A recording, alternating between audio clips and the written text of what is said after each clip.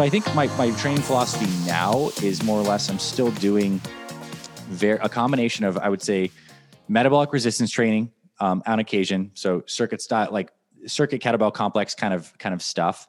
A couple of traditional strength training heavy days, using motions that feel good for my body.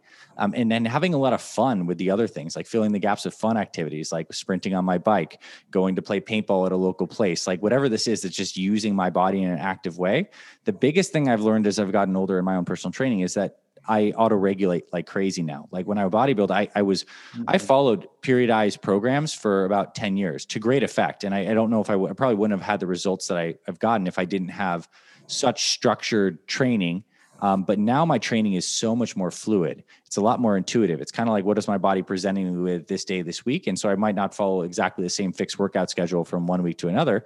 And I'm slotting things in. When you're busy, I have a 2-hour gap in between this thing, that thing. You better believe I'm going into the garage and getting my movement in for that day. So I guess I take it less seriously too, where I'm not looking at tracking my PRs or hitting numbers as big. But for me, it's not what I need at this stage of life. And what I'm much more concerned about is how do I take these things that I'm learning in my own routines and translate them to people who are not trying to be competitive bodybuilders, but want something sustainable that feels good on their body? What are the principles that work? And it seems to be, it's like listening to your body, daily activity over exercise. I'm always taking a walk, even if I'm not necessarily training that day. I'm morning walks at least twice, absolutely meditating, and then trying to do vigorous activity. I'd say at least every other day.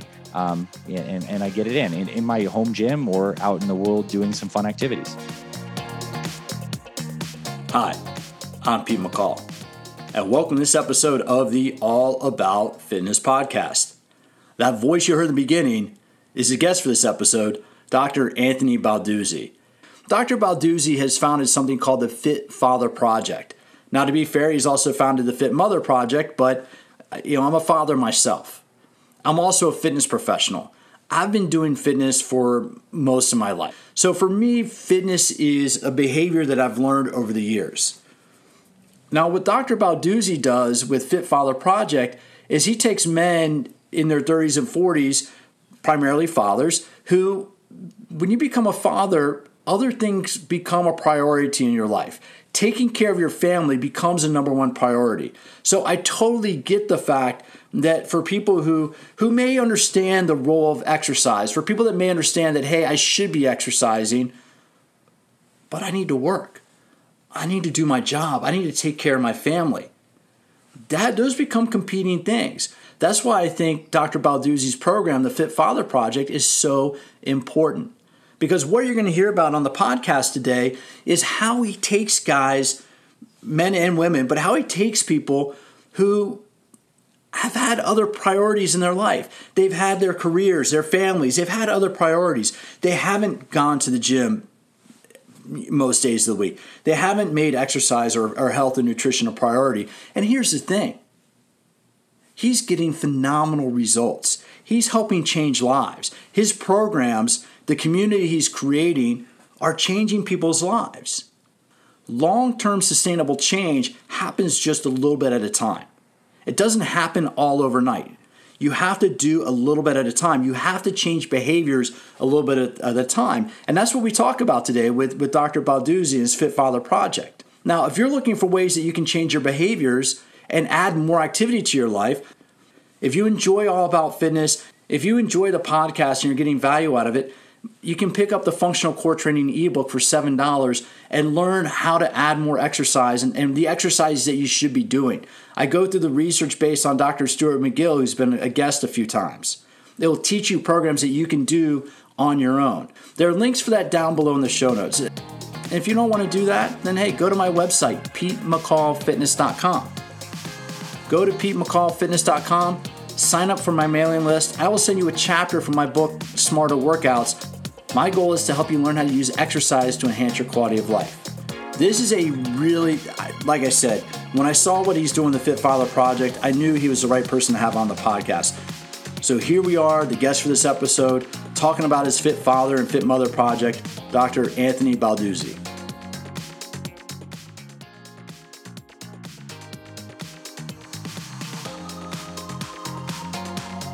Today on the All About Fitness podcast, it is really a thrill to catch up with Dr. Anthony Balduzzi, the founder of the Fit Father Project. How are you doing today, Doc? Amazing. Happy to be here. Excited for our conversation today. Well, I am too. And I was going back through it. And first of all, I want to say thank you for your time, for joining me and joining the listeners. I'm just going to dive right into this, right? Because on your website, you share this amazing story about how you got started on the journey. So if you don't mind sharing that story right now about your father and why that led you to do what you're doing right now. Yeah. So my journey into fitness, becoming passionate about this, was actually born from like the soil of some deep family tragedy. You know, growing up, I had a regular childhood, but I watched my dad basically work himself to the bone. And he got really sick and he ended up dying at 42 years young. I was just 9 at the time. My little brother was 6, and it completely rocked our world, as you can imagine. Like losing dad, we just moved from Canada to Arizona, where I live now. It was just me, my mom, my little brother, and it was a severe wake up call from a young age about how important your health is. And that ultimately I saw with my dad's life, when he lost that foundation, he lost everything else he loved. His ability to spend time, me, my mom, my little brother, to work, to put food on the table. And it really rewired my psychology from a young age that I need to figure out what I can do to keep my body strong. And also, you know, although this idea only became more fleshed out over the years, but it's like, how do you, as a busy person with all these different responsibilities, manage putting food on the table with keeping up with your fitness routines? And that's stuff that I saw my dad struggle with. So I went on into fitness. I did bodybuilding, eventually went to medical school. And the kind of mission was, how do we make this health and fitness stuff simple and sustainable for busy people in their 40s, 50s, and 60s? The Fit Father Project was born out of that mission, basically crystallizing the system that I'd figured out over the years. And then we have the Fit Mother Project too. And that's what my team we would do all day, is we help busy people get on simple and sustainable nutrition, exercise routines that work for people in their 40s, 50s, and 60s that they can keep up with. And that really elevates all areas of their life. And it doesn't feel like it's something that's really dragging them down. And so a lot of it's in memory of my dad, but now the mission's so much bigger. It's just seeing all these beautiful families change and leading this movement of people being able to take care of themselves. Well, if you don't mind my asking, what type of work did your father do? Because in looking through and going through your website and some of the videos that you have on the Fit Father Project YouTube page, it's kind of interesting to see this dichotomy. And I'll talk a little bit about my experience. Mm-hmm. But if you don't mind, what kind of work did your father do? He was in a New Yorker guy. Grew up, he worked in the city for many years, high pressure job in like computer leasing. A lot of times growing up, he'd sleep in the office kind of situation. He had a good job, a lot of responsibilities. And obviously, like, you can't say he ended up getting diagnosed with cancer what ended took his life. And we do know now from basically our modern understanding of the immune system, how important your stress levels are in terms of cortisol and how that regulates your immune system, and your immune system constantly battling cancer cells. So, I mean, stress is a way to really kill yourself fast, as well as not doing the kinds of things that, lead to robustness in the system, like the right kind of nutrition, the proper exercise routines, et cetera. So that was what my dad did, hard charging life. And there's no shortage of guys just like my dad, or women that are managing work and families. Like, that's who we are now at this day and age. So I believe fundamentally that our health routines need to be respecting to that fact, and we start there. Well, the interesting thing is that when I was looking at your information, because I've worked in the fitness industry for a long time. I started as a personal trainer in my late 20s in downtown Washington, D.C., and there were a lot of people with very stressful careers there. But it's funny because I was always in an environment where people were coming into a health club they're at least making the effort to try to add more exercise or to try to add more healthy living to their life. So I have to be perfectly honest, I am just not that familiar. Like, my whole career for the last 20-something years has been working with people making the attempt to pursue a healthier life, if that makes sense. Yeah, it does. And I guess what I'm not that used to, I'm not that familiar with being around people that aren't. So, and I think you've tapped into, like, what are some of the challenges? Because I was looking at that, like, there's a huge dichotomy there, right? Because you're going after a group of people who right now aren't engaged in health or aren't engaged in fitness. So what are some of their challenges? What's the number one or two, the top two challenges you might hear from somebody join your program about why they haven't made time for health and fitness? Yeah, it's so true. And that's exactly who we serve is people who don't have this momentum or these established routines, or they don't have this stuff figured out. Well, the way I look at it, and let me go a little big picture to get directly into your question, is essentially when it comes down to our health, it comes down to our consistent behaviors and routines. And for people who are living healthy, they have systems in the area of their exercise, their nutrition, and their sleep that keep them moving in generally the right direction. There's zigs and zags, but they're moving forward. For people who are currently out of shape, let's say, 65% of people in the United States overweight, obese, this is the kind of situation we're in right now. Those people often are lacking in the fundamental routines in those three areas. And they also have this huge emotional component of feeling the guilt of trying and failing diets, the busyness of the schedule that feels like they can't even create this new exercise habit because I don't have the time. Perhaps there's other influences of friends and family that are living in a certain kind of way with them and solidifying everything.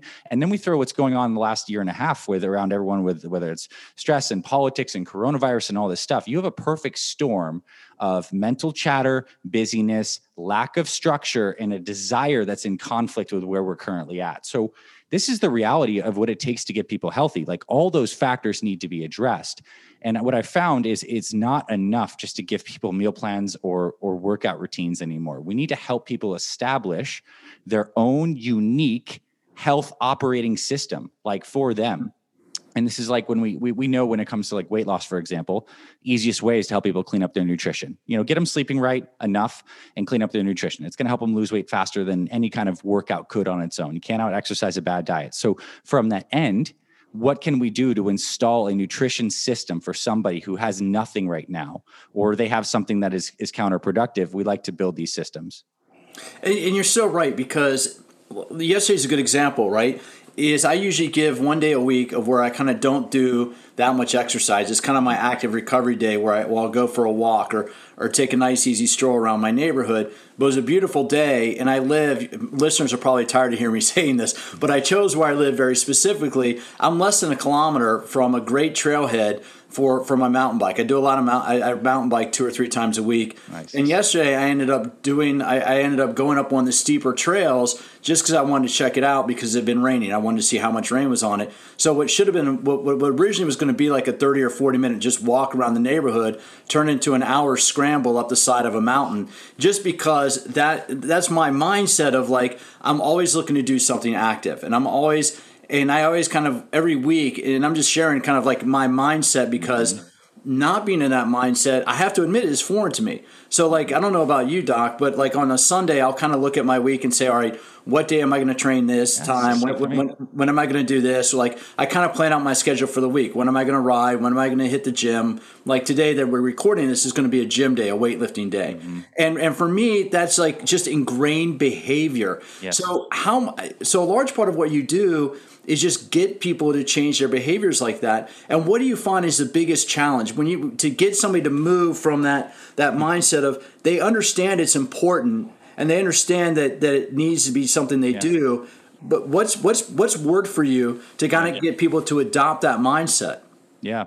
I want to plus on what you said and get to the direct question, but what you described as your mind is a highly productive, effective, seasoned health and fitness, both teacher and practitioner, right? You have the habits of the pre-planning, and you get this positive reinforcement loop because you legitimately love doing this stuff and it makes you feel good, look good, et cetera. So you have this momentum, plus you have a simple habit of pre-planning.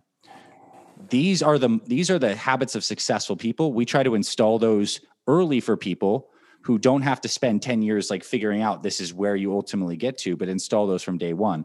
So the most challenging part of helping people get started is that there's so much that you could do. Let's say you're starting from like ground zero. Where do you start? Do you get a gym membership? Do you start doing at-home workouts you found on YouTube? Do you focus on nutrition? I know I'm not sleeping well. Like, what do you even start? And I love the analogy, and it struck me very early on when I was coaching, is the idea that little hinges can swing big doors. So what I'm thinking as a coach is like, okay, what are the little hinges that we can start to install in someone's life that are going to give them this flywheel of positive reinforcement? And by and large, the main one that we work with people is getting them on some kind of more structured eating plan, one that works for them. Why? Because if you have a guy who's 350 pounds and you get him to clean up his nutrition and just like do nothing else, maybe he walks a little bit around the house, like that man can lose 10 pounds in a week, and this is not like pure body weight, but it's bloat, it's water retention, it is poop, it is some body fat. So we love to start with nutrition because I believe that when we look at our weeks and our days, it is the structure that we're able to create for ourselves ahead of time that enables us to follow along this healthy path. So it's like you on Sunday are thinking about you in the future and being like, this is what I want to accomplish this week. So we start with nutrition with people and basically say, look, you know your schedule. You have kids, you have a job, you have whatever. When are the most convenient times for you? In a perfect world of low friction, when was it best for you to eat? What is your meal timing schedule setup? Do you enjoy breakfast? Do you want to intermittent fast? And the thinking behind this is not that meal timing is magical. There's so many different ways you could possibly do it, but what's the one that's going to fit Joe's schedule or Karen's schedule and help them take ownership over that? Because once you have that structure, they're like, yeah, now I know I'm committing. I'm actually just going to intermittent fast until 10:30. I'll have a shake then. I'll have some nuts or a bar or something at like 3, and then I'll have a dinner that can be really relatively flexible. But when you make these things proactive, instead of reactive, you start to help people dig out of this hole because people are in a hole of reactive behaviors. Structure is what helps people get proactive. So we start that with nutrition structure. And eventually, once we get some momentum there, people are getting positive reinforcement. They're like, I'm feeling better. I'm not having these XYZ symptoms. I don't have headaches anymore. Then you can layer on the next levels of, okay, let's start moving your body. How many times a week? And I got this from John Berardi, but like I was in a seminar of his, but like how many times per week, 10 out of 10, can you actually exercise? And it's like, I can do 1 time a week, 10 out of 10. How about, could you do 2 times a week? No, that's a 9 out of 10. Then we're going to start with the 10 out of 10. Let's build some wins. Let's build some momentum. And it really, in my opinion, comes down to the structure. How you're looking ahead of your week. What is your nutrition like generally for the day? And then it's like, how many exercise sessions are you going to get in? The cool news for busy people is you get on a sustainable nutrition plan. You exercise 3 times per week of the right kind of exercise, or maybe just do fun stuff you love every single day. Like it doesn't have to be formal gym workouts. You can build a phenomenally healthy body into your 60s, 70s, even 80s and beyond. Well, it's interesting that you referenced Dr. Berardi there, Anthony, because I interviewed him a couple of years ago, and I think I first heard him speak maybe years ago, maybe 10, 12 years ago. And so when I was hearing you talk, it kind of reminded me of some of his principles because he talks, and I love this concept of what's one thing that we can change right now. Yeah. Right. And as you're talking, it occurred to me having been somebody that has worked ensconced in the fitness industry for so many years, there are a few failings. I'm very cognizant of the fact that the fitness industry has failed with a lot of people, a lot of consumers out there. I'll be the first to admit it. And one of the things that I like about this last year and a half, and I hate to say this for operators out there, for club owners, I hate to say this, but we needed this shakeup. We needed this disruption in the industry to get rid of it, get rid of some of the excesses, and to help us focus on what's important. Because what we've done is we've put so many things out there. You have to do this. You have to do that. You have to do that. That I'm very empathetic to the guy. I put myself in this situation. If I were a software salesman like your father, where do I start? What do I do? Therefore, it becomes so overwhelming that it's like, I'm not going to do anything. Right? It's like it's so much confusion out there that I'm not going to do anything. Yes. And that's one of the reasons. One of the big messages I try to put out on this podcast is fitness is having the ability to do what you want to do when you want to do it. Mm-hmm. And I think that one of the good things I like about this last year is just getting us to recognize that health and fitness is a component of overall good health. Yes. That health and fitness, that people who have been struck by the virus that were relatively fit, of course there are a few outliers that may have gotten sick or may have passed away, unfortunately. But for the most part, those of us like yourself, myself, and many of your clients who make health and fitness a priority, if we've gotten sick or if they've been sick, it's been a much lower impact and they've been able to recover quicker. Mm-hmm. Now with that, I want to ask a question because you're a naturopathic doctor, correct? Mm-hmm. Yes. And so what does that mean? What is a naturopathic doctor and how does that differ from what we might normally think of as traditional medicine?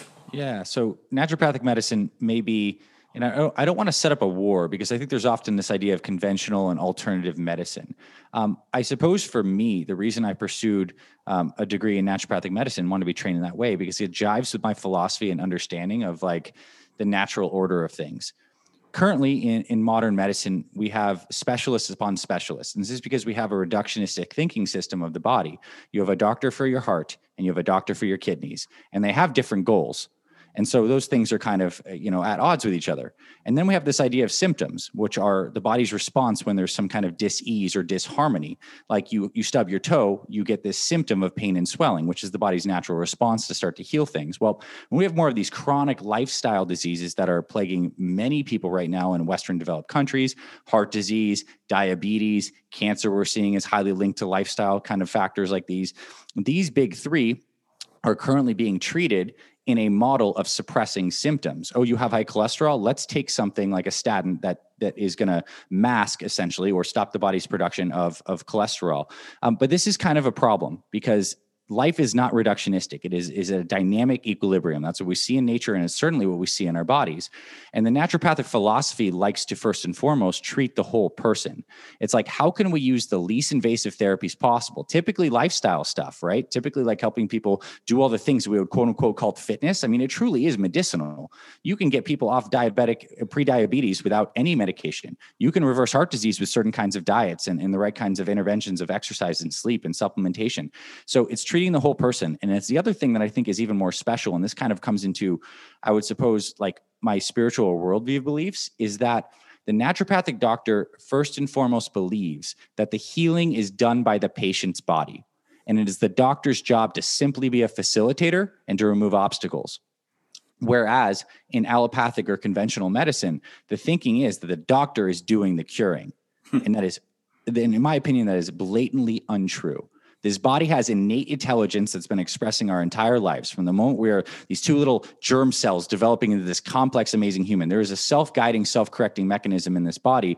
And what we're trying to do then is remove the obstacles to that cure and help the body kind of have its own natural innate ability to amplify that and heal. And there's many ways to go about that. Now, these things are complementary because ultimately, in my opinion, the stuff that most people want to fix with the chronic, I want to make my body look better, feel better, I want to have healthier blood work, that's naturopathic medicine 10 out of 10. In the sense that we have to look at what you're eating. We have to look at what your stress level is at. We have to look at how you're moving. Now, if you break your leg or if you were in a car crash and you need to repair something, you go to a surgeon, right? So these are complementary things, but we can't use a surgeon's scalpel on a baby. You don't use the one tool in all circumstances is what I'm trying to say. And I agree. It's funny. I'm nodding my head for listeners. I'm nodding my head to what Dr. Balduzzi is saying because I had a guest on last year, Dr. Minkoff, who had gone down this path. He had been a traditional medical doctor, and then his wife was afflicted with something, and they went through the process, and they realized that it was a filling in her teeth. That it was a lead filling in her teeth that was causing a disease state in her body. Right. And I really like that approach of it's like, look, if we eat well. And I don't know, we all kind of slide off the diet a little bit, but if we eat well, if we eat what we should be, it's kind of the way I look at it with clients. When I was working with clients full time, we all know what we should be eating, right? Mm-hmm. And we know what we shouldn't be eating. Yes. So there's really not much mystery there. We know what we should be eating. When we're eating well, when we're active, at least 30 minutes a day. And I want to say active because, again, I think one of the mistakes we've made in the fitness industry is making exercise a priority instead of just going out and being active. Just totally being active for 20, 30 minutes in the yard. If you sweat a little bit and get your heart rate up, you've met the need. But I agree 100%. I love that approach because if we eat the right things, if we're active 30 minutes a day, and if we get sleep, if we get more sleep, we'll probably take care of a lot. I mean, is that kind of been your experience? Yes, the body will. Of course it will. We're giving the body the substrates it needs. We're removing offending factors, and we're giving the body regeneration time and sleep to express its amazing intelligence to heal. Like, that it can. I mean, and I'm not saying there's not certain instances for medical intervention because they're absolutely there. Yeah. But for most of us, in most scenarios, it's down to this lifestyle stuff. And like, let's look at the people who have lived the longest around the world, these pockets of longevity, these centenarians. What they do is they eat mostly almost non-processed diets. They're like doing a lot of farming. They have daily activity. They're not doing P90X. They're walking up the hill to carry their corn basket or whatever they're doing. And they have good family social connections. They smile a lot and they have meaning to their lives. Like, this is what the body needs for supported health. It's just the problem is we live in a very fast-paced, modern, disconnected, and confusing landscape. And fitness professionals have made this worse because, especially with the nutrition side of things, not even just the exercise side of things, that point of daily activity, more fundamental than exercise, 110%. You can accumulate micro activity throughout the day and have an amazingly fit body doing little bits here and there. But it's the diet stuff that I think really gets people, because we have so many diverse camps that are saying almost the exact opposite things with lots of passion and lots of good results in terms of what people have experienced, that people are so confused about what they should even eat. And what I like to always think is like, what are the principles that are shared between all of these things that are actually driving the results? So I think the nutrition side is where the fitness industry could really help a lot of people, because everyone knows they need to be active. And I don't care if you do Zumba, if you ride your bike, if you do traditional weightlifting, if you do CrossFit, whatever it is that works for you, like that's great. But the nutrition thing is interesting.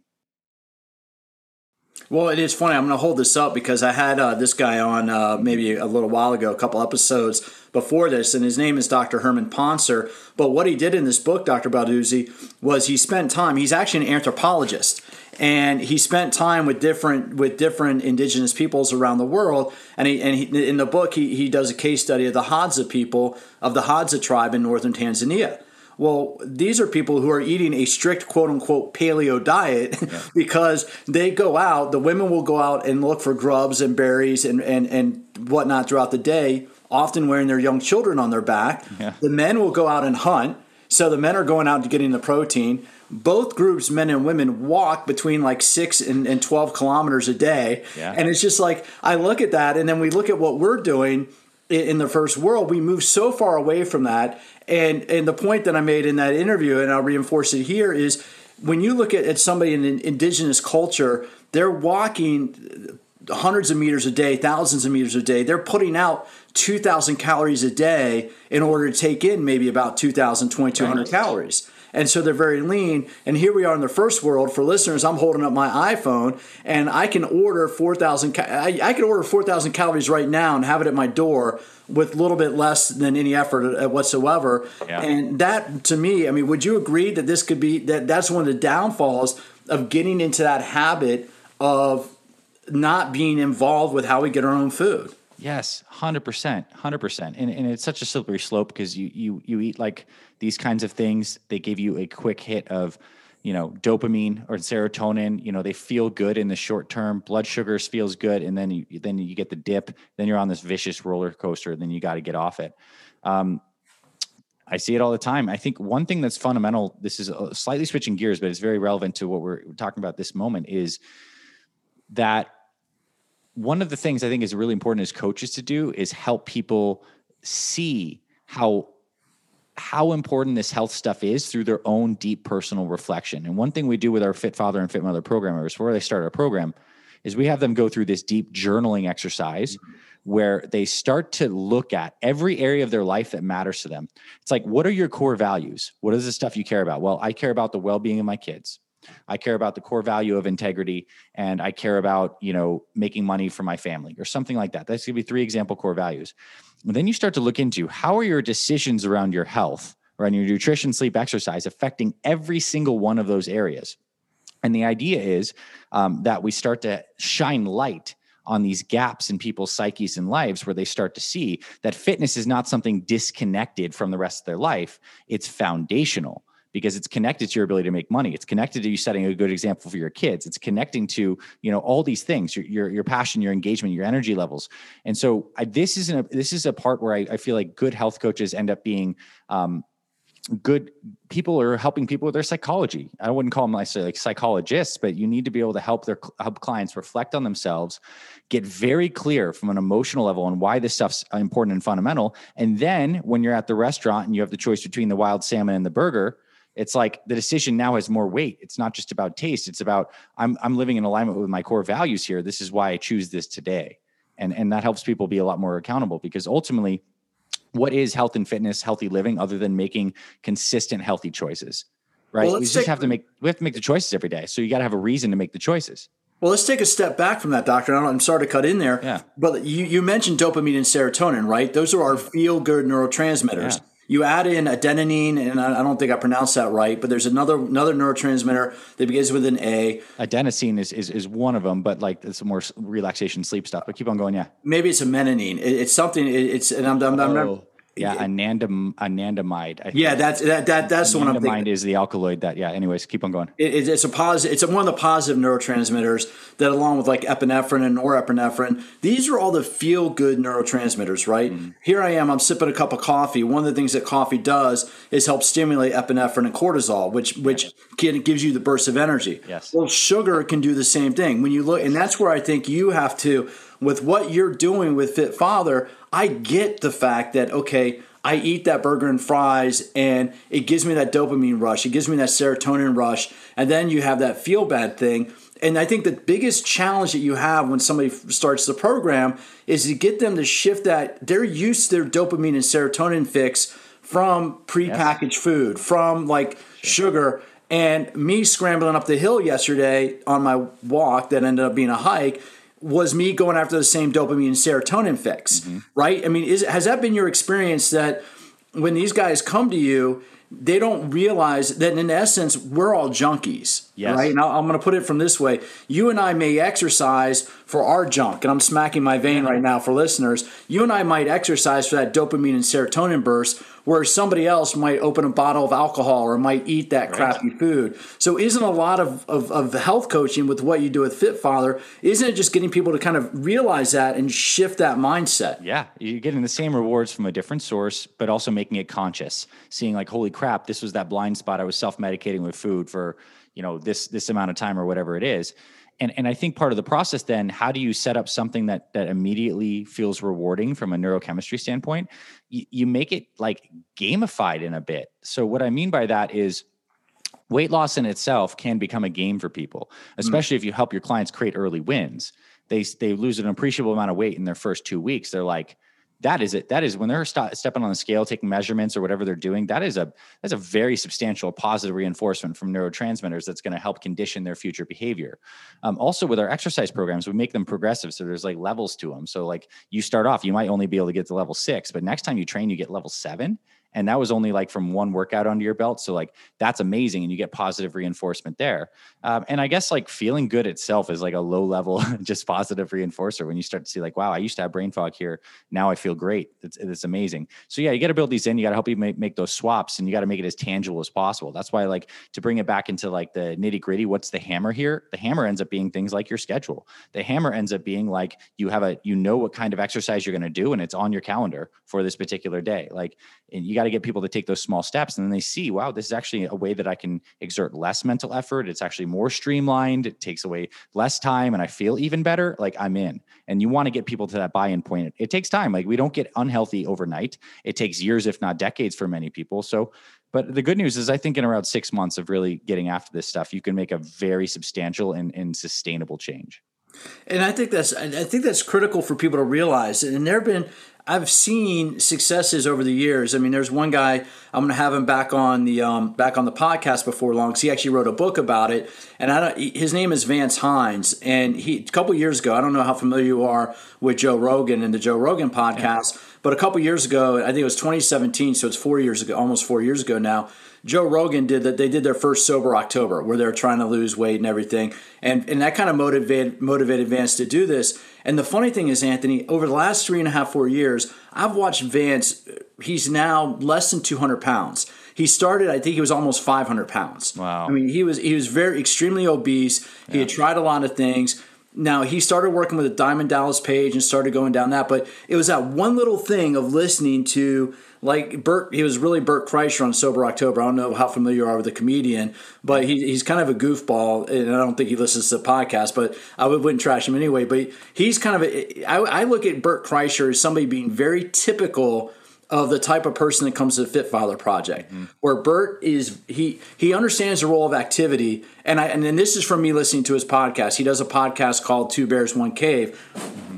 And he's one of these people, and I think a lot of people, I don't know, I'm 48 years old. I'll be 49 in a few months. And I think a lot of people in my age range get stuck in this thing of like, okay, I may know that being active is important. I may enjoy exercise to a degree, but once I have that first drink, or once maybe I have that, I go out to eat with my family and I have that whatever, all of a sudden now I'm ordering that extra dish, or now we're ordering dessert. And I think we cascade into this, and then we get into this cycle where we know what's important or we know what we should be doing, yet we get sidetracked by what makes us feel good in the moment. Yeah, self-sabotaging behaviors in the short term, yeah. Has that been something that you've experienced? And the reason why I bring that up is because watching Vance change his life over the last number of years, it did not happen overnight.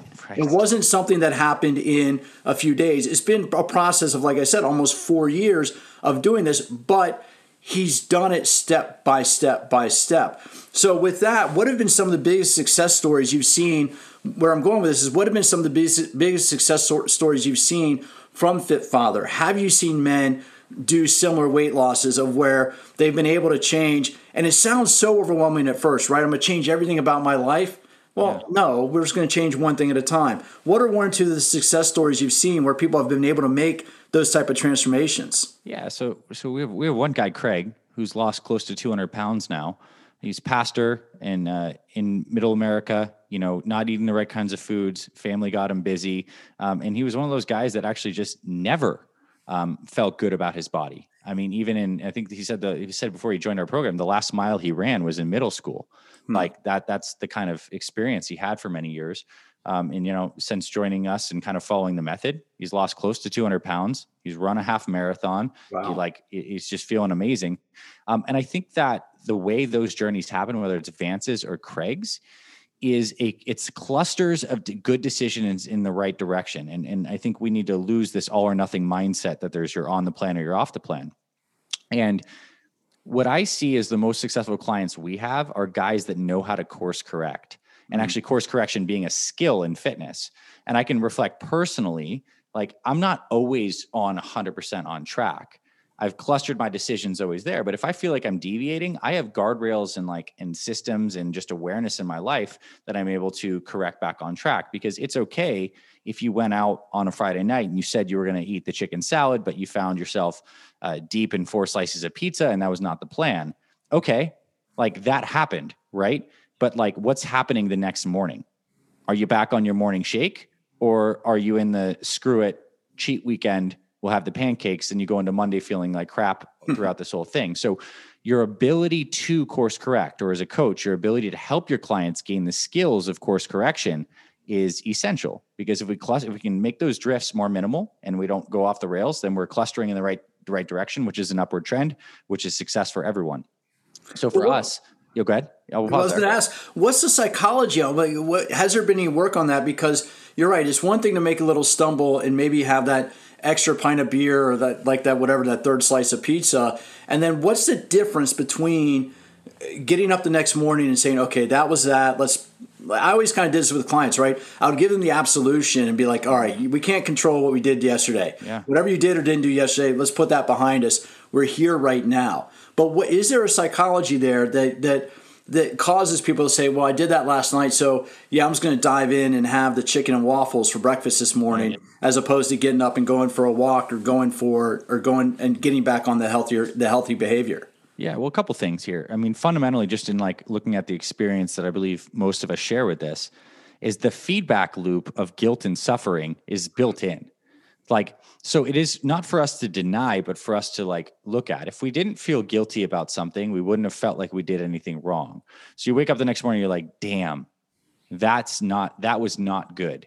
And so where do you go with that thought? You have 2 options. You have one, you can go down the whole thinking train of like, oh man, I am statements. I can't do this. I'm always the kind of guy that slips up. I just don't think this is too hard. Screw it, all in.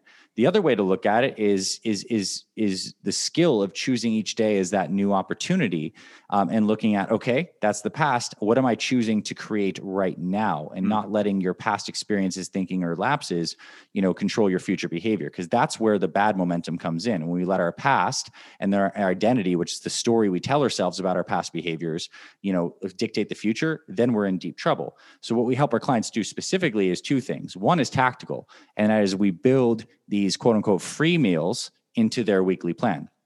Because when we're doing nutrition, we want to balance variety and consistency. We want consistent, healthy meals because it makes it easier for us to stick to it. But we also want variety. And sometimes we want to eat things like we all have that little naughty side. Like we want to have the cookies when we feel like we shouldn't. So what if that's something that can be addressed and like honored and incorporated into the program? So that's why we have guys pick strategically, in addition to their workouts every week, what's your free meal?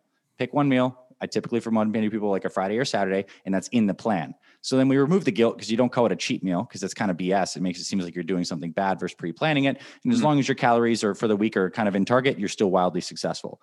The next thing is having an easy onboard ramp. Like once you drift, do you have to then think about what to get back to, or is it very simple? Like for us, I think nutrition is so foundational because the next day, if someone drifted, it's like, oh yeah, I'll just go back to my shake.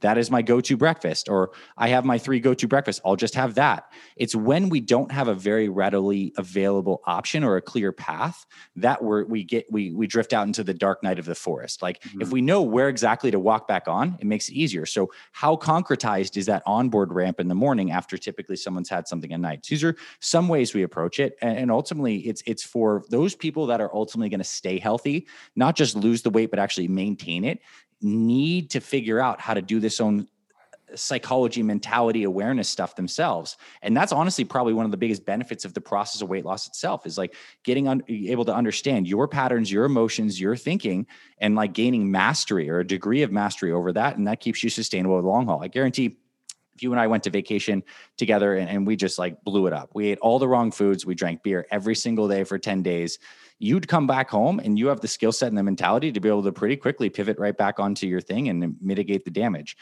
Can we get our clients to have that same skill? It takes time, but I know the answer is yes. Well, and it's funny. I'm just thinking about kind of like what things I've learned as somebody being in the industry and being a coach for years myself is, and I never really thought of giving it a free meal. I always thought of it like, okay, tonight I'm not going to worry, like Friday, like you said, Friday or Saturday night, I'm not really going to worry about it because I know the rest of the week has been relatively on track. And it is. I mean, you go through that course correction. And I don't know about you, Doc, but anytime like you get off track for more than 2 or 3 days, I feel horrible. You feel it immediately. Like once you get into a regular habit, like I tell people that, I have back issues and I've been seeing a chiropractor all year, partly because I haven't been traveling. I can swing a 24 kilogram or 28 kilogram kettlebell, no problem. Doesn't bother my back. Sitting in an airplane seat for 12 hours flying to Asia, big problem. You know what I mean? It's just like your body gets used to activity and your body gets used to a certain habit that when you get away from that, it really just it crushes you. So what's the feedback that you've gotten from people, from your clients, that as they've changed their habits, have they been able to make these habits stick? And what does it take to make a habit sticky? I'm kind of pinching my fingers together like something sticky, but what does it take in your experience with your program? What's it take to help people make those habits sticky? First thing is and I'll be a little more brief here because we've talked about all these elements. The first thing is having that deep emotional foundation of why this even matters. And it has to be, you have to understand it, like why your fitness matters and how it affects everything you care about. You got to feel that as true because that's the emotive power behind your decision-making, number one. Number two, the thing you're trying to create as your habit, if you're building it, typically focus on one thing at a time. It's a lot easier to dial in your nutrition than it is to dial in your nutrition and your exercise simultaneously. So this is why we look at people. What do you have working in your life right now? Do you have good consistency with nutrition? Do you have good consistency with exercise? Where's the number one gap we can address? You install that one at a time. There's a really great book called The Power of Habit. A lot of people have probably read it at this point. It's been out for 5-10 years, yellow cover. And they talk about the importance essentially of doing around one habit at a time in terms of adoption. And the idea that the habit routine itself needs to be super simple.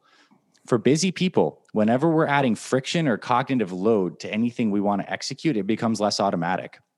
Like we don't have to, like when you push the button on the car, it's not like you're going to, there's no thinking of whether or not it's going to turn on. Like, I mean, unless you have a very, very old car, but you get the idea. It's like, it's something that's become an expectation, a habit. It's automatic. So how do we shrink down the things that are good for us in the domains of nutrition, sleep, exercise into very simple habits? So for us, I think one concept philosophy I think is very important is the idea when you're having people do their meals throughout the day is having standardized meals, AKA what we call go-to meals, versus versus a different type of meal, which is like a more variety meal. So first 2 meals of the day, can you make those go-to? Can you make breakfast and lunch go-to? Or if you just intermittent fast, your meal 1, can you make that go-to, no thinking, and have variety later in the day? So I guess it's a really tough question to answer. As I said, I'd be brief and then I go and ramble for a little bit. No, but that's fine. But yeah, I mean, I'll pause there for lack of rambling some more. But these are some things we're definitely thinking about in our program design.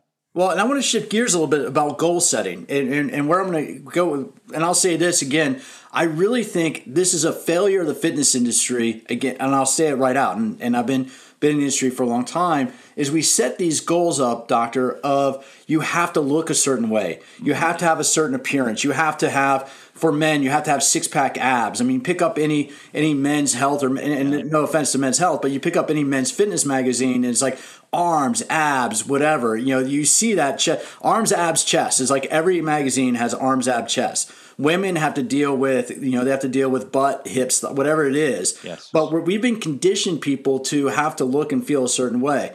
One of the things I try to get people thinking about is get away from appearance and get more towards performance. That's why I say do what you want to be able to do. Yeah. So when you do goal setting with your clients, do you try to, what type of goals do you try to help them set? Do you try to get them to be more towards that type of outcome? Or do you hear a lot of guys saying, wow, I want to have 6-pack abs, or they come up with these because they've been, and the reason why I say that is we've been conditioned, and I'm doing quotes, we've been conditioned to have these as our goals because that's the expectation. Here's what I care about when coaching a client. It's that whatever emotive power that someone has that's relevant to them, like, let's use that. Now, it is good to help people broaden out their perspectives and drop conditioning that's not serving them. We see this a lot for women because there's so much pressure a lot in the female fitness industry to look a certain way, to weigh a certain way, and a lot of it's BS and super, super harmful. But if someone has a motivation, like deeply, like we had a guy, I think we have a client we just was talking about the other week called Suresh. His goal was legitimately his whole life. He's around 55 or so to have 6-pack abs. And that was like really motivating for him. Not even just like he got conditioned by Men's Health. That was his thing. And so that fired him up enough to ultimately get those 6-pack abs.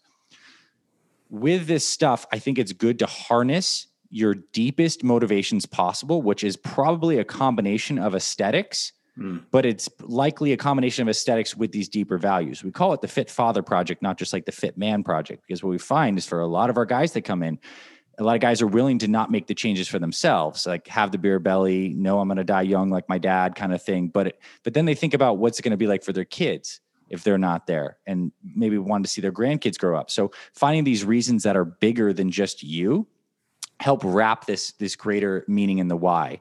So that's one important aspect. And the other important aspect is I'm a goal guy, and I love timelines because I think that the structure helps busy people. Like, even if you have something to aim at, you're not following it perfectly. It moves you in a structured direction.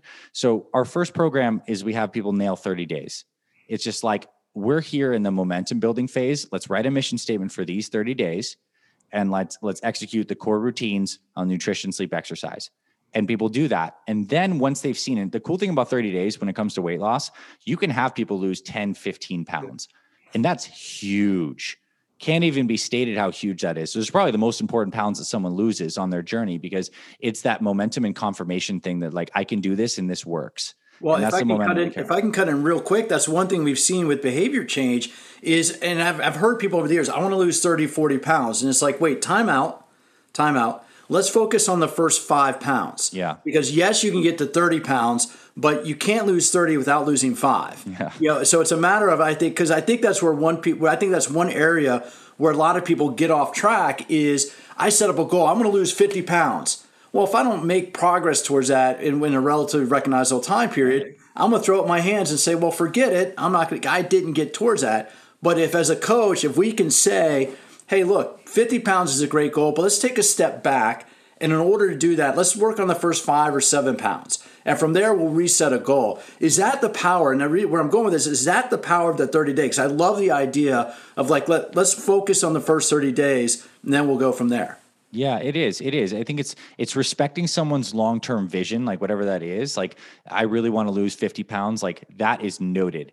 That is ultimate goal. And then we phase it down into the actionable, because it takes the pressure and the stress off that big number. And when you have a big number, right, you're focusing on eliminating a gap versus when you have a 30-day thing, you're almost focusing a little bit about moving forward and building momentum.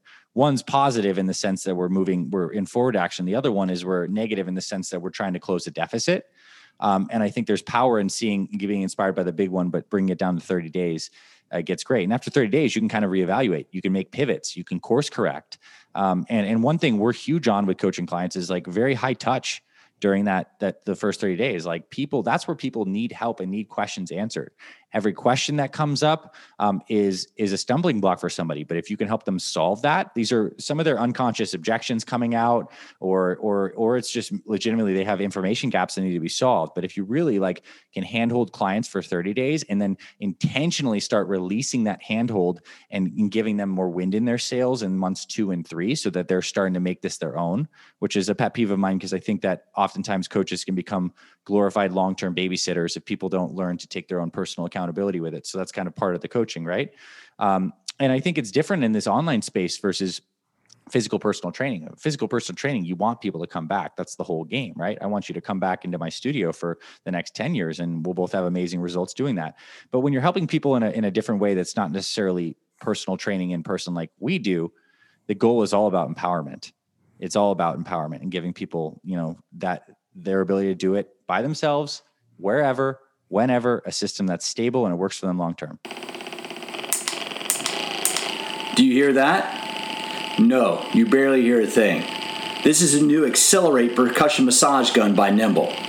I've been using this for the past few weeks and absolutely love it. First, as you can tell, it's not that noisy.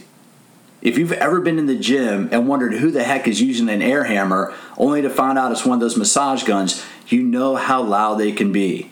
This one is super quiet, which means you can use it around other members of your family when they're asleep, either late at night or early in the morning. I saw the first one of these back in 2007, and the cost was more than $2,000. And the price has come down substantially. The way a massage gun works is it activates the muscle spindles and the Golgi tendon organs in your muscle tissue to help relieve tension. There's some great research out there. I've read it. Trust me, I am loving this massage gun. And if you love to exercise, if you love to work out, if you love to push yourself, and you want good sources of recovery so you can get back to that next workout, I highly, highly recommend the Accelerate Massage Gun by Nimble. There'll be a link down below in the show notes. Because you listen to All About Fitness, because you're an All About Fitness listener, use code AAF20. That's AAF20 to save 20% on the purchase of an Accelerate Nimble percussion massage gun of your own. If you're looking for a great source of recovery, I highly recommend it. Information is down below in the show notes. Let's get back to the interview. Well, it's funny you say that, Doc, because in the final phase of when I was personal training full time, I looked at it as I wanted to work myself out of a client. That's good. I realized that it was better for me to, if you came to me, for the most part, the people I worked with were busy professionals in DC who wanted to know what to do when they got to the gym. Yeah. Right? I got very good at being able to micro-target that, because I worked with people obviously who are new to exercise, but a large percentage of my business became, you're somebody that you love going to the gym. You just want to know what you need to do when you're there. You don't want to waste your time there. So you would hire me for 10 or 20 sessions with the goal being, I'm going to teach you a program that you do on your own. Mm-hmm. Meaning I'm going to work myself out of a client. And what I realized was over the long term, I now had a list of 30 people I could contact and say, hey, let's do a program update. So if one of my people I was seeing 2 times a week was out of town for a period of time, which happened a lot, I could reach out to you and say, hey, Anthony, it's been about 4 or 5 weeks. I have these spots open. Let's do a little bit of an update. We'll do a program update. I realized that was kind of where I evolved to in the fitness, because I agree 100%. I think, again, this is a failure of the fitness industry, is we get clients to rely on us as opposed to empower them. Because frankly, I don't want to babysit you. I'm sorry, but if you're not motivated to exercise, I can't motivate you to exercise. But if you're motivated and want to know what to do to be more effective, well, now I can work with you. Now I can, but that was for me, right? That was where I saw my sweet spot. Now I want to switch gears a little bit and ask you a little bit about your bodybuilding background, because I think that's so interesting that you kind of came into this. What type of bodybuilding do you do, or what type of competitions do you do, and what got you motivated to start in the bodybuilding arena? Well, after my dad passed, and I was 9 at the time. My 10th birthday was a couple weeks later. My mom gave me a pair of my dad's old dumbbells. And I just, it was an emotional healing thing, but I started exercising at night, doing curls, push-ups, sit-ups. Really didn't know what I was doing, but whatever. I was lifting weights and trying to do something. And I did get stronger just from sheer effort. And I found that as I got stronger, my athletic capacity increased. And then I got into high school. I went to an all boys Jesuit school. There was no girls. So the best thing to do was to become the strongest guy you could, right? That's just what we did. So I started packing my meals, having my gallon of water and trying to get big. And I did. I made a lot of progress throughout high school, put on almost 100 pounds. And when I got into college, I'm like, I was a wrestler in high school, and I realized that I liked lifting weights more than I actually liked competing in wrestling. So I'm like, this is interesting. I'm going to look at this. And I'm like, there's this whole world of bodybuilding. Started competing in college. I think my first show around 18, and I competed all the way through. I was around 25. I was a good bodybuilder in the junior division. So I won a national championship in a division in an organization called Muscle Mania. They're natural tested, although let's be honest, their pros are not exactly natural, even they're one of those semi things. But I was a young kid, so I didn't need to get into that stuff heavily. I was a good bodybuilder under 23. And I competed till I was about 25, and I'd done it for about 10 years at that point.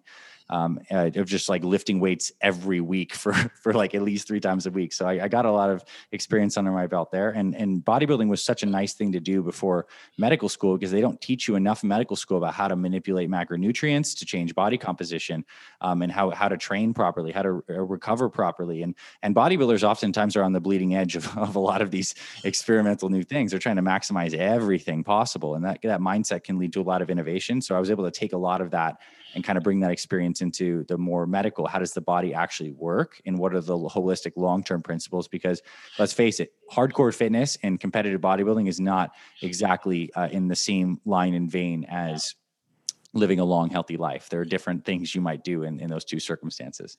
Well, it's interesting. I interviewed Dorian Yates last year, who was a multiple Mr. Olympia winner, and man, he talks about his body is beat to heck, and he does he does more yoga and meditation now. But yeah, he won like 6 Mr. Olympia titles in the 90s. Training heavy, heavy duty. Like, I mean, we're talking like sets to failure, like high intensity training, like period. That's Dorian's jam. And now he lives in Spain and does more yoga and horseback riding and mountain biking for his program. But it's interesting to note that. And real quick, I want to ask you a little bit about your workout program now. And I forgot to mention this earlier, Anthony, because one of the biggest motivation things I have, and motivation is so important to find other people around you. What is that? Vicarious experiences, people that you can relate to that motivate you. When I was a young man right out of college, 22 years old, and arrogant as all get out, right? And I joined a men's rugby club in Washington, D.C. and thought I was fit and in shape. No, I was nowhere near fit to be playing competitive rugby. And I didn't know that this is one of the top tier rugby clubs in the country, right? I just show up, I think I'm going to play rugby. These guys were 15 to 20 years older than me. They're in their mid to late 30s, maybe early, a couple of them were in their early 40s. And they beat the snot out of me. Almost, quite literally, running me into the ground and stuff. But at that point, at 22 years old, when I learned that Jim Trump was one of the guys, he was like 38 years old at the time, and he was just beat the snot out of me in practice. It kind of switched on of like, I want to be in good shape. I want to be in his shape when I'm his age, because he would lead the fitness running for the practice, and he'd run us into the ground. Here I am, the little 22-year-old, whatever, and he would literally at 38 years old would run us into the ground. And for me, I switched on at that point and said, I am never going to get out of shape, because when I play and when I get older, and now that I'm in my 40s, I'm trying to get back into some old boys matches, and now I can be on the over 45 team instead of over 35 team. Nice. But I've played with guys over the years, and this is one of my big motivating factors. I've played with guys in their 40s that were playing against kids in their 20s. You think you see Tom Brady, at 43 years old playing football. Stevie Durant, who's a doctor he's a psychiatrist out of Boston. He was 47 years old playing on the field with 23-year-olds and able to hold his own, right? These are the guys that I saw that motivated me to maintain my fitness. So in your program, the first question I ask is, how important is it for people in your program and fit filers to share their experiences so other people can see that it works? Yeah, I'm glad you brought that up. So the kind of magic sauce, I think, and it may even be as important, if not more important than the meal plan workouts strategies we've discussed so far, is we get people in community. where they're all in there together, sharing updates, a space that feels like where they can be safe and vulnerable, but a space that's also empowering, where we have a bunch of guys, different walks of life all over the world in a group together that are all like they're sharing and pursuing a common goal. And what's really fun is, I think the most motivating things for a lot of guys is seeing guys that are a couple months ahead of them that started off in worse shape than they are now. So seeing some of the vets that have been with us for a year, like they're 300 pounders who are now just dipping under 198 or whatever, that is super motivating for the young guys to see what's possible. Young guys meaning new on the program. So it's really nice to have those figures you can kind of look up to, especially if they feel like they're just like me. I mean, Tom Brady kind of seems like he broke the mold on that one a little bit. I mean, he's so phenomenal, but I think people are going to be implementing some of his practices and rituals to be able to play longer and longer. For people on fitness programs, it's being around other people who have achieved similar results that start in a similar spot to you. That community aspect of our Fit Father, Fit Mother groups are amazing. And it also gives people a chance to re-engage. Let's say life does get a little busy, you drift a little bit, like you have a group that, is constantly poking you those kind of reminders, reminding you of your why, of why this stuff's important, and then gives you the opportunity to get back on track. Well, and that's kind of that's why I've started coaching youth rugby, is I want to help these guys learn that rugby is something they can do for life, that being fit, especially if they're 16, 17, don't ever get out of shape. Because I'm sure you hear this a lot from guys in your program. Well, when I was in high school or when I was in college, I was in great shape. And one of the things when I do teach in a college or whatever, and I'm working with younger adults, I'm like, don't ever stop. Right? It's like your life is going to get busy. Things are going to get in the way. I had kids in my 40s. I had my first kid at age 40, my second kid at age 42. And just like you said, those are my primary motivators for being fit, because I want to be able to enjoy activity with them well into the future. But I say that to people is don't ever let yourself get out of shape, right? You can slow down in your activity. If you can't make it to the gym every day, fine. Get out and walk for 30 or 40 minutes, because just do something. That can be 20 in the morning, 20 in the afternoon. But it's just getting people into that mindset that's the tough thing. Now with that, how have your workouts changed from being a bodybuilder, which it's a very specific way to train? Yes. Now that you're a busy professional, you're running your business, you're a speaker, you do a lot of things. How have you shifted your workouts in order to fit into this new schedule? Yeah. Well, first off, I think one of the main determinants that changed my workouts is not as much schedule as it is like my body is in a different stage of life, and I've accumulated some significant injuries from activities that now have changed how I do things. And I think this is really important because a lot of us just from life end up having stuff that you have. Your back sometimes hurts. A lot of people have knees, shoulders, like whatever it is. We need to find a way to exercise with where our body's at today and find exercises that work well for us. And like for Dorian, he's definitely not doing heavy barbell rows like he used to. He's doing dramatically different things, but it's perfect for his current stage and is where he's at right now. So I can't and don't train the way I used to. Tore a lat and anterior serratus doing some heavy dumbbell pullovers with ego in my 20s. Like, so that's a thing. But the significant injury was about 5 years ago. At the tail end of medical school, I took a ski trip to Durango, Colorado, skiing very fast, launched off this kind of like head wall thing and hit a tree going about 40. Ooh. Shattered my femur, broke my arm, my leg, and had to have the leg reconstructed, a couple surgeries. So it was actually kind of a blessing in terms of my new development, because my days of squatting and deadlifting heavy are like to the same extent that I was at present body are not there. So I've had to adapt my training to do different things. And it's so fun because, for example, for leg work, although I will do traditional strength training, a lot of unilateral stuff for legs. Now I'm doing stuff like riding my bike, doing sprints on the bike, much lower impact on my legs, but feels absolutely amazing. So I think my training philosophy now is more or less, I'm still doing a combination of, I would say, metabolic resistance training, on occasion. So circuit style, like circuit kettlebell complex kind of stuff. A couple of traditional strength training heavy days, using motions that feel good for my body. And then having a lot of fun with the other things, like filling the gaps with fun activities, like sprinting on my bike, going to play paintball at a local place, like whatever this is, that's just using my body in an active way.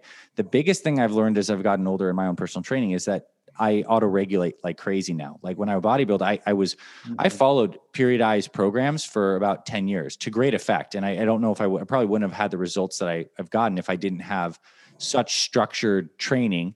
But now my training is so much more fluid. It's a lot more intuitive. It's kind of like, what is my body presenting me with this day, this week? And so I might not follow exactly the same fixed workout schedule from one week to another. And I'm slotting things in. When you're busy, I have a 2-hour gap in between this thing, that thing. You better believe I'm going into the garage and getting my movement in for that day. So I guess I take it less seriously too, where I'm not looking at tracking my PRs or hitting numbers as big.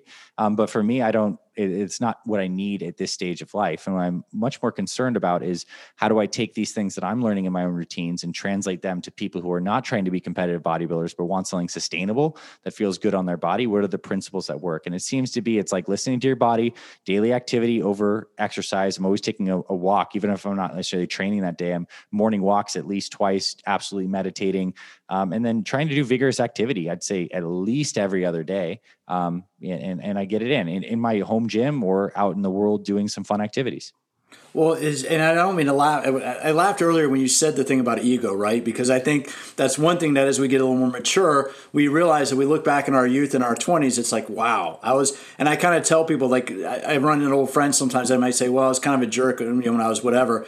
And I'm like, look, under the age of 25, all men are just like a complete idiot, right? Like if you do something over the age of 25, then there's an issue. We got to address that. But under the age of 25, I think we're all just running around just ego-driven, egomaniacs. And so, but you learn, I love this concept of autocorrect. Well, I'll say one thing. You were talking earlier about naturopathic medicine, about the body treating the whole, not the part. I look at exercise the same way, where I work on movement patterns and integrated movement patterns like pushing, pulling, rotating, hinging, as opposed to isolation like biceps, triceps, back, because the brain knows movement. The brain doesn't know muscles. Yes. And did you have children? No, not yet. Okay. Movement and tension, but you're absolutely right. Yeah, the brain knows movement and tension, yes. But watching my 2 daughters learn how to crawl and walk was so informative, because at no one time did they lay on their back doing crunches. Right. At no one time were they doing bicep curls, but watching them develop these motor patterns. So now when I look at exercise, I look at exercise as how do we move more effectively? Mm-hmm. And then what you said was so critical that I want to harp on this for listeners, and we'll wrap it up, is knowing when to autocorrect and say, you know what? Today's maybe not the day I go my hardest. Yeah. For whatever reason, maybe you didn't sleep well, maybe nutrition was a little bit off your normal pattern. When we were younger, we would force ourselves to work through, right? We can probably agree on that. Yes. But now that we're a little bit older, we might say, today's a day, you know what? I'm going to down-regulate. Instead of lifting something heavy, I'm just going to move. Maybe I'm going to do a mobility workout. But on the other hand, like I did yesterday, I started out for a walk. I was feeling groovy, so I pushed it forward. Perfect. And then the other comment I'll say is I love the fact how you say something fun like sprints. A lot of people might hear sprints out there and go, oh my goodness, the last thing I want to do is sprint on a bike. Yet you and I both realize that kind of like that dopamine rush of like get through like a 30 to right. I mean, how much does that change your mindset with that? Yeah. And you also, it's also fun when you get off a sprinting workout and you've maybe did a 10, 15 minute sprinting workout and you feel like you exercised for 2 hours and you know you're good. Like there's also a time benefit to it too. And here's the deal for longevity, daily movement for sure, keeping those movement patterns. We definitely prioritize like swing, squat, rows, overhead pressing, modified for people's bodies, but you stay strong in foundational movements. Like that's the quality of your life as you age. And that being said, for really maximizing fitness as you age, these intermittent, joint-friendly, but very high-intensity workouts are very good. Like sprinting on a bike, man, I mean, that's easy on your knees, very, very good on your quads and your cardiovascular system. It's high-intensity exercise, like improved. And we could run, you could do many different ways, but I just think it's a subtle thing that you and I have both kind of figured out, and it's very, very good. Now, one other subtle thing, then we'll wrap it up, is you and I have had this conversation. We've both been standing the entire time. Yeah. Right? Yeah. But I want to say that's an example of redirecting or learning a new behavior, because in my place, in my apartment, the tables I have are more pub style, so I can stand at the tables that I have and not necessarily sit down. So I can be seated in a stool, or I can stand up and type on the table. But that's just indicative of the mindset of like carrying this forward to everything we do in the life, right? It is. And unfortunately, It's the small, seemingly mundane things we do on repetition throughout the day that can either really help us and give us a massive compounding effect or really hurt us. And the standing sitting thing is happens to be one of those. It's probably a whole different episode. I'm sure you have a sitting expert, but I'll come back if you want someone to harp on how sitting is very dangerous regardless of anything else. But yes, it is. It's no surprise that we're both standing. We both have integrated these things, and it's been an amazing conversation today. Well, I appreciate your time. And Dr. Anthony Balduzzi, talk a little bit, just where can people find more information about Fit Father? And I love that you guys have a very robust YouTube page as well. So you have a lot of information available where people can learn how to put more of this activity and more of these programs into their life. Yeah, I would say you can find us on our direct web URLs, fitfatherproject.com or fitmotherproject.com, or our YouTube channels are the other place to check. You can search Fit Mother Project or Fit Father Project. And we have almost 1,000 videos on all sorts of different topics, but a lot of actionable stuff, like a workout that we might have discussed today or reference to. There, you can find this stuff on the YouTube, and then our websites have a bunch of case studies, cool things. You can get free meal plans for your workouts. You can check those out. All right. Well, Doctor, thank you for your time. And really, this was a fun conversation. I will probably have you back in the future. Thanks, Pete. Now, I say this a lot, right? Again, this is, if you want to see that conversation, and I mean that, if you listen to that, Dr. Balduzzi and I were both standing up for the entire conversation. That's just one of the habits that we've created. We both have created habits to be more active, habits to have more fitness and more activity throughout the day. That's just what we're doing. We're standing. If you want to see the interview, if you want to see most of my interviews, all the interviews I've been doing in 2021, well, let me restate that. Most of the interviews I've been doing in 2021, I've been recording for YouTube. I now have the All About Fitness Podcast YouTube channel. If you're a subscriber on that, thank you so much. I'm trying to put out more information on the YouTube channel. I'll be putting up educational information. I'll be putting up how-tos. I'm trying to make this a community. I want All About Fitness to be a community for how to use exercise to enhance your quality of life. That's my goal, to help you learn how to do that. And if you like the podcast, again, I ask that you can support the podcast, pick up an ebook, the Functional Core Training ebook, Exercise for the Fountain of Youth ebook, Dynamic Anatomy ebook. I'm working on a metabolic conditioning ebook that will be coming out in the not too distant future. These ebooks are about the cost of a magazine and will give you a tremendous amount of information about how to add more activity to your life. Ageless Intensity, my newest book, is coming out soon. You can pre-order it now. Smarter Workouts, my book that teaches you how to design your own workout programs, is already out. All these links are down below in the show notes. This was especially when I saw the fact that Dr. Balduzzi had lost his father at an early age, right? And hearing him tell that story is very touching, especially as a father myself. And that to me, honestly, is one of my primary motivating factors for why I exercise, why I do fitness, why I'm active every day, is my daughters. My daughters are in elementary school. I'm almost 50. I'll be 49 this year. My daughters are in elementary school. We started late. The type of fitness content I want to put out there is exactly what Dr. Balduzzi is doing with Fit Father Project.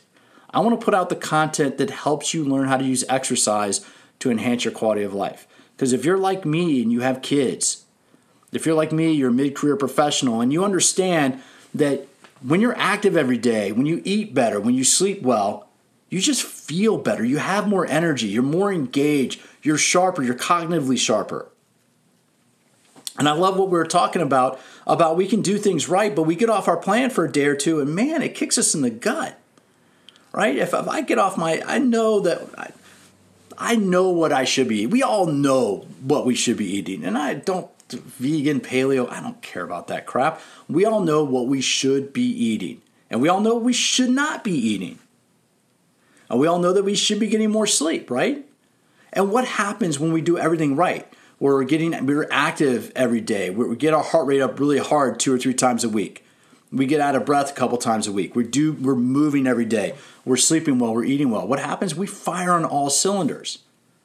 But if we get off track with a couple meals, or we go on a little vacation, or we take a work trip and we get off our normal schedule, how much does that slow us down? If you're like me, it kicks you in the butt, right? It really affects you. That's the mindset that we need to have. We need to have that mindset of just, what can we do today to improve our health? Right? What can we do today to be more active? What can we do today to eat the right things, to be more mindful about what we're putting in our body? I love the fact that naturopathic doctors look at the body can heal itself. It can, right? Obviously, you break a leg, you got to go see a doctor. You have a heart disease, you need to go get that taken care of. But most of the time with that stuff, it's eat well, exercise, sleep, hydrate. It's the basic stuff. But if we don't have that habit, it can be really hard to start it. And I talked a little bit about dopamine and the neurotransmitters. These are the chemicals in our body. You've heard that term runner's high. Those are the neurotransmitters in our body, dopamine, serotonin.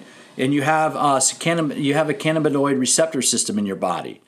That's why THC, that's why cannabis works, is you have a whole receptor system in your body that helps alleviate pain. That's one of the reasons why we get like a runner's high, right? The reason why I'm saying that is eating the wrong foods, eating high sugary foods, eating fried foods. And trust me, I've been there. We all have done that, right? Nobody's perfect, absolutely, by any stretch of the imagination. But eating those foods can elevate levels. I mean, what's the research that I've seen? A Snickers bar can elevate your dopamine just like cocaine can, right? Drugs, sugar, all that stuff. They just change our neurotransmitters. But exercise and activity is one of the most powerful ways to regulate our neurotransmitters. You want a good high? Go out for a brisk walk around your neighborhood. You want to slap a vein? You want to get a really good dose of something that'll make you feel good? Do a hard workout. Do that 15-minute sprint workout Dr. Balduzzi referenced.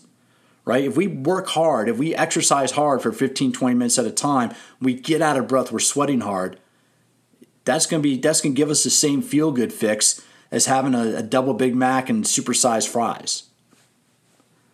What's going to be the long-term, what's going to be better for your long-term health? What's going to allow you to age gracefully with your kids? What's going to allow you to get the most out of life?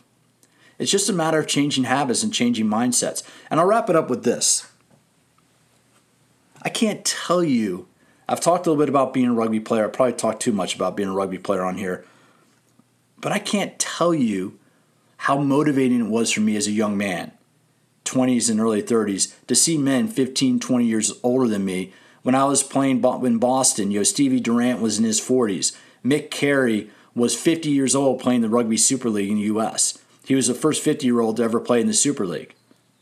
To see these men out there playing rugby, doing the conditioning work that men half their age. Steve Durant played in a national championship game with his son Brian. Brian started at the number 10. Stevie came in at the number 12, which is inside center. And if anybody knows rugby, the 9 to 10, 10 to 12, the 11 plays out on the wing. So to watch Steve play in a national championship game with his son Brian, who I think was 25 or 26 at the time, that's why I stay fit. Not that I plan on playing rugby with my daughters. That's not going to be. That's just for a variety of reasons. We might play touch rugby, and I do play a little bit. I've taught them how to throw the ball around a little bit. But that to me is why we exercise. We exercise so we can spend time with our families. We exercise. We be fit. We're healthy, so we can go out and be with the ones we love, and we can spend time with the ones we want to spend time with. That's why I want to have Dr. Balduzzi on. That's why I want to introduce you to the Fit Father Project. His links will be down below in the show notes. Check them out. I really invite you to do that. If you haven't already, please go to PeteMcCallFitness.com. Go to PeteMcCallFitness.com. Sign up for my mailing list. I'll send you a chapter from Smarter Workouts. I'll get you connected. I'm going to send out 1 or 2 high-quality emails a month because this is a mindset that Anthony and others like myself, we have. I want to help you. If you're not already there, I want to help you learn how to adopt that mindset. If you want to find me on YouTube, it's the All About Fitness podcast channel on YouTube. Instagram, please, stay in touch with me on Instagram. If you listen to All About Fitness, Instagram is All About Fitness Podcast. My Instagram tag is the All About Fitness Podcast on Instagram. It really is a pleasure to have you join me. And as always, thank you for stopping by. And I still look forward to having you join me for future episodes of All About Fitness.